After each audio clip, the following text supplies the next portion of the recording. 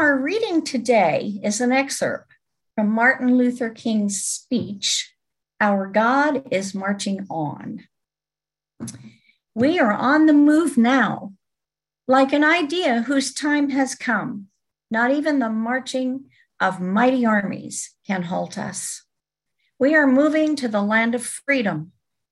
Let us therefore continue our triumphant march to the realization of the American dream. Let us march on segregated housing until every ghetto and social and economic depression dissolves. And Negroes and whites live side by side in decent, safe, and sanitary housing. Let us march on segregated schools until every vestige of segregated and inferior education becomes a thing of the past. Let us march on poverty until no American parent has to skip a meal so that their children may eat. March on poverty until no starved man walks the streets of our cities and towns in search of jobs that do not exist.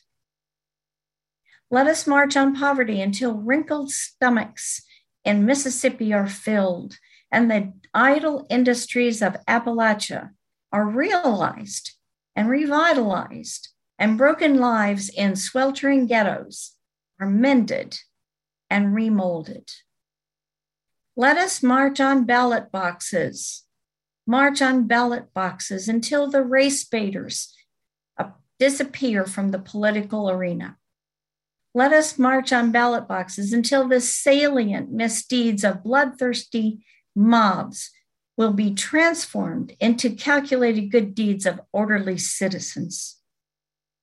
Let us march on ballot boxes until the Wallaces of our nation tremble away in silence. Let us march on ballot boxes until we send to our city councils, state legislatures, and the United States Congress men who will not fear to do justly, love mercy, and walk humbly with God. Let us march on ballot boxes until brotherhood becomes more than a meaningless word in an opening prayer, but the order of the day in every legislative agenda. Let us march on ballot boxes until all over Alabama, God's children will be able to walk the earth in decency and honor. There's nothing wrong with marching in this sense. The Bible tells us that the mighty men of Joshua merely walked around the walled city, Jericho, and the barriers of freedom came tumbling down. The battle is in our hands, and we can answer with creative nonviolence the call to higher ground to which the new directions of our struggle summon us. The road ahead is not altogether a smooth one. There are no broad highways that lead us easily and inevitably to quick solutions, but we must keep going.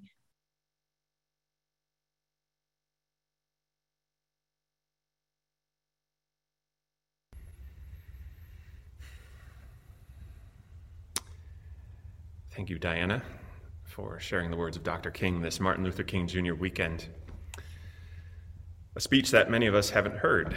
And today, I want to talk about new dreams, dreams that are in this country, dreams of America, dreams of the oppressed, dreams that bring our values to life, dreams that both connect us with Martin Luther King Jr. and push us forward into a new tomorrow.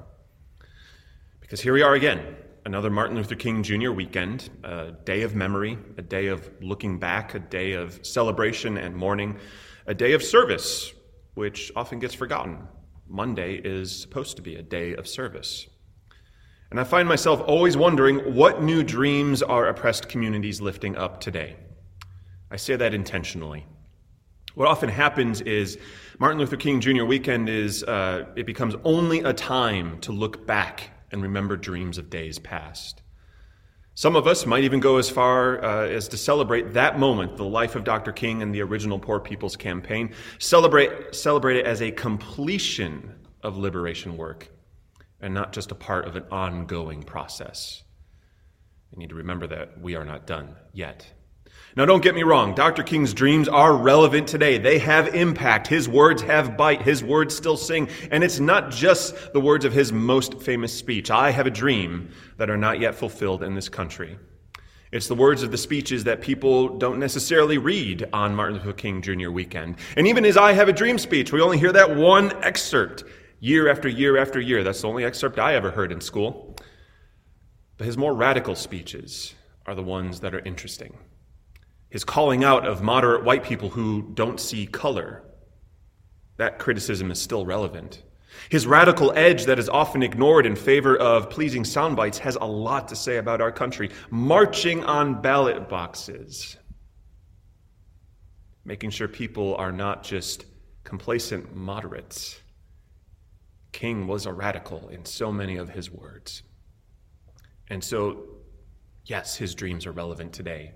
And there are new dreams in this moment. There are some of the same old nightmares that have been with this country since its inception, but also moments of hope nonetheless. I ran across a poem from a poet named Marcus Amaker. He's the poet laureate of Charleston, South Carolina, the first poet laureate of the city of Charleston, South Carolina. He's also, and this is fascinating, he's an opera librettist, in addition to being a recording artist and a passionate advocate for African American representation in the arts. The poem is titled, "The America I Know Could Use a Good Cry." And instead of just reading it to you right now, I want to break it down first. Because in that poem are words of new dreams being dreamed by communities of color and oppressed communities in our country today. I feel like the poem offers commentary, volumes of commentary, on what is before all of us right now, each and every one of us. And I also feel that it ties in with King's speech, "Our God is Marching On," which you just heard a part of, where King tasks us with marching on the ballot boxes and circling the walls of oppression like the Israelites did at Jericho until the walls come tumbling down. But today, here in 2022, for Marcus Amaker, the dreams begin in a bar. Now, I know in COVID times, that image is probably not as useful, right? But hear me out. Let's unpack this a little bit. From Marcus Amaker, the poem begins, "I met America in a neighborhood bar." Simple enough. Turn on the news today or open the paper and you'd think America was the halls of Congress. You'd think America was Joe Biden and Kamala Harris. You'd think America was Donald Trump and Mitch McConnell. You'd think America was this senator with an opinion and that representative who tells lies over truth or lines their pockets with lobbyist money. You'd think America was the Supreme Court. You'd think America was the justices you don't like or the justices whose faces appear on merchandise. But what if that impression is wrong? What if America is a neighborhood bar? Not necessarily where everyone knows your name, but where there ideally should be a stool or a booth available to everyone. A watering hole that's available to each and every one of us. Where friends and strangers and loved ones gather to do the work of building connections. Where we all gather week after week after week after week, every single moment. America is the everyday normal life we live. America is the people. And our emphasis on those at the top is a distortion of we the people. That perhaps it's always been we the people, and once we realize that, in the friendly confines of the everyday, we realize we have all the agency we need, or we realize where we need to reclaim and fight for the agency taken from us. But wait, there's more. The poet continues. "I met America at a neighborhood bar, and he offered me a shot of rum, and I reminded him that Captain Morgan was a slave owner. So the bartender awkwardly slipped another liquid lie down my throat. I ordered another drink and was channeled by dark spirits, the courage of black ghosts who haunt American dreams." Maybe it's not a shot of rum. Maybe it's the truthful legacy of the founding fathers, when we were taught they were blameless heroes. Maybe it's the history of policing in this country, the injustices and inequalities perpetuated in communities far and wide. the legacy of redlining that's still present in places like my hometown of Chicago, the north side of Lexington, the deep south. Maybe it's seeing statues of people with names we recognize being put in cemeteries or stowed away indefinitely. Not a shot of rum, but a shot of truth. Something else we learn about that has a connection to injustice in our country. It feels like almost everywhere you look today, and it's not an invention, right? It's just an awakening, an honest telling of history, an owning of the fact that, yes, American prosperity is built on oppression. But the work before us is not to feel guilty, it's to take notice, it's to own it, it's to tell that history. But the poet goes on. I told him I loved him and I wanted him to sleep well. But I know I've been in your nightmares, I said. I want to be your friend, but only if it's a deep relationship. Only if you show me that you are not scared of your baggage. Bring your whole history to the table. We live in a nation divided, and it could crowd our nightmares, our dreams. We think it must be us versus them, Republican versus Democrat, gay versus straight, black versus white, when at the end of the day, the communities crying out for justice do not want to destroy the oppressors, at least in the spirit of the Poor People's Campaign. They simply want to be free. They or we or someone does not want to destroy America. They just want to be honest about what America is. And it's a call to remember that our relationship with America shouldn't just be platitudes, middle school history textbooks, or waving a flag and sparklers on the 4th, but a deeper history that all of us become intimately connected to. What does a deeper relationship with America look like to you? It isn't one rooted in guilt, I would think. That's surface level. It isn't rooted in playing all of the right patriotic notes. That's surface level too. I would think a deeper relationship is when our patriotism does not shy away from critique, grief, and the courage to see change unfold. That kind of relationship is rooted in love. Is it possible to love America in such a way today? I have no idea. Only you can answer that. Does America even want to be loved? But the poet has more to say here. America cracked open another beer as a tear ran down his face. He said, I was born in a house not my own, and my fathers demanded that their portraits hang on every wall. White paint covers each brown brick, and our backyard is a museum of unmarked graves. Despite this, a garden grows, I said, and every home can be torn down and rebuilt again.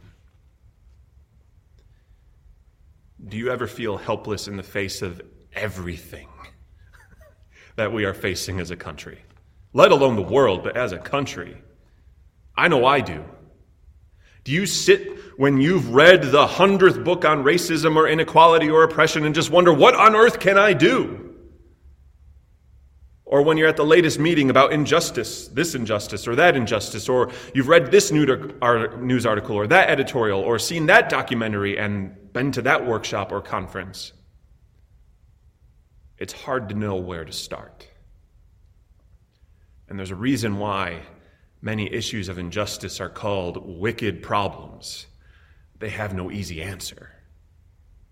But they also have no wrong way to begin, so long as it is done with care and concern for the problem and the people that are involved. Coming to the table, even if you are tripping and falling and stumbling, is where we all begin. But there's still that bewilderment and grief. Still wondering why we have to tear something down. Change is never easy, but we forget that everything can be rebuilt. New dreams can come and clear away the old ruins and make them come alive. New things emerge, and not everything is worth keeping or enshrining. And Marcus Amaker continues. But I've been told I shouldn't completely let you in, he said. Some people in my family stand in the doorway, blocking the entrance. Does that sound familiar to you? What stories did you grow up with? What community stories did you take stock in or still take stock in? Did you grow up in a world where those people lived over there and those people lived there in your neighborhood, where one of those people shouldn't come into that neighborhood? Were you one of those people who lived in that place? How have you not been a force of welcome and generosity in your day-to-day? And I don't mean welcome those who would harm you or continue your oppression, but I mean those who are looking for refuge, for shelter, the tired, the poor, the huddled masses. When the dream of America is barely skin deep, we can easily ignore those words. But, some might say, right? This will cost money, this welcome, this making of human livelihood thrive. Making human livelihood is a budget item instead of an obligation of love and support. We have lost all virtue. Are we blocking the doorways? Have we told the same stories about not welcoming people? Have we been a part of them? They're interesting questions to ask ourselves for new dreams in America today. But Marcus Amaker concludes. He left, speaking of America, before I could tell him that my people have a history of finding ways inside broken spaces and making them whole again. Sometimes a crumbling fortress wall that's been enshrined, right? We're trying to preserve something at all costs, will crumble anyway. If the foundation is rotten, there's nothing you can do, and that's okay. A crumbling wall means that there are cracks that people can wiggle their way into, and the hopes and dreams of America are not shut out from America herself. They will find a way in.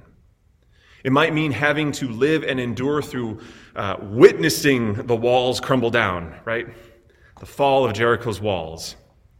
But it's interesting to use that same metaphor that Dr. King did. After Jericho fell to the Israelites, it became a bustling city, a one where miracles happened there according to legend and great wonders emerged in the stories told after that moment, that story, right?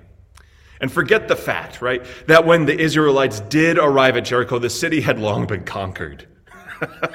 There were no walls to come tumbling down. That city was conquered. But the imagery is still powerful. Have hope. Circle the walls that shut you out. They will eventually crumble. Sound the horn of victory before you've won, because love will win today. That is what the story meant to generations since. And so here's the whole poem together. I met America at a neighborhood bar. He offered me a shot of rum, and I reminded him that Captain Morgan was a slave owner. So the bartender awkwardly slipped another liquid lie down my throat. I ordered another drink and was channeled by dark spirits, the courage of black ghosts who haunt American dreams. I told him I loved him and wanted him to sleep well. But I know I've been in your nightmares, I said. I want to be your friend, but only if it's a deep relationship, only if you show me that you are not scared of your baggage. Bring your whole history to the table. America cracked open another beer as tears ran down his face, and he said, I was born in a house not my own, and my fathers demanded that their portraits hang on every wall. White paint covers each brown brick in our backyard as a museum of unmarked graves. Despite this, the garden grows, I said, and every home can be torn down and rebuilt again. But I've been told I shouldn't completely let you in, he said. Some people in my family stand in the doorway, blocking the entrance. He left before I could tell him that my people have a history of finding ways inside broken spaces and making them whole again. Take the words of Dr. King about marching on the ballot boxes and circling the walls of oppression, like in the book of Joshua. Take his words about hunger, jobs, voting rights, courage, justice, not just in the Deep South, but in Appalachia, in the Midwest, in the West, and beyond. Take all of those dreams and hopes and put them together with Marcus Amaker's poem, the call for deep relationship, the call for love, and the reminder that a garden still grows. And justice will always creep in through the cracks of oppression. I don't know about you, but putting those two together, I can see the walls of Jericho tumbling down with those hopes and dreams. I can see that one day, even though this time does feel bleak in many ways, and increasingly so with the threats to voting rights and the existential threats worldwide, I can still see that hope may yet have a chance. Between King and Marcus Amaker, we see two stories, two sets of dreams from black men both then and now that do not shut people out, even the most hateful among us. Instead, both dreams hold on to a belief that hate can always be conquered with love. That there isn't a wall high enough to keep people out who commit themselves to living values of equity and justice. That there's always a way in, always a way to change the system, to bring it down and to rebuild. Always a way to grapple with our history and not wallow in it, but push our country, our communities forward. Always, so long as we're showing up. Whether in our day-to-day lives or on the streets marching, so long as we are in it, right in it, as uncomfortable as it might be, love will win the day. We might not live to see it, but nonetheless, that is the hope. That is the fuel. That is what inspired the nonviolent resistance of Dr. King's Poor People's Campaign. It's what inspires the Poor People's Campaign of today. It's what inspires protests in our streets for Black lives. It's what moved a Swedish teenager to sail across the Atlantic for climate change. It's what inspires you to call your representatives and to keep calling. It's what moves people to try and to keep trying. I'm often asked, what on earth can I do? My reply is never satisfying. There's no easy answer. Sorry, there just isn't. But there are so many opportunities. Some of us have lived lives of being on the front lines of injustice already. Great. If you have wisdom to share, don't forget that. You do. How else do we learn from the successes and mistakes of those who've come before us? There are advocacy organizations, representatives, and senators to call. Some will say, what use is it to call them? My reply is, what do you have to lose? There's truth to speak to our families and friends, and maybe that is the hardest one of them all. We don't want to upset our family or friends. But however we continue to dream new dreams for this country and our communities, whether sharing wisdom, gaining wisdom, or out there in the world, the people like Dr. King who've changed our world had the same doubts and fears as you.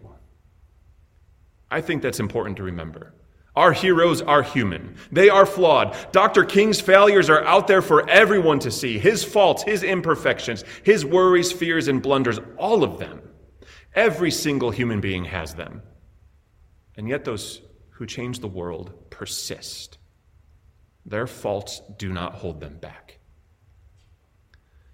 And so maybe this is an invitation to change the world. Or maybe it's just an invitation to share the truth at a neighborhood bar, or to march on the ballot boxes, to keep marching, to keep witnessing, to keep persisting, however you persist. The times before us are full of new dreams, and this weekend, this day, this moment, we look back to Dr. King to honor his dreams, the dreams of all who were in the struggle then, to embrace the ways in which their vision and hope are yet to be realized, and to also meet the demands of today. The poet Marge Piercy once wrote, "The work of the world is common as mud. So let's get our hands intentionally dirty. Let's persist. Always." Blessed be. Amen.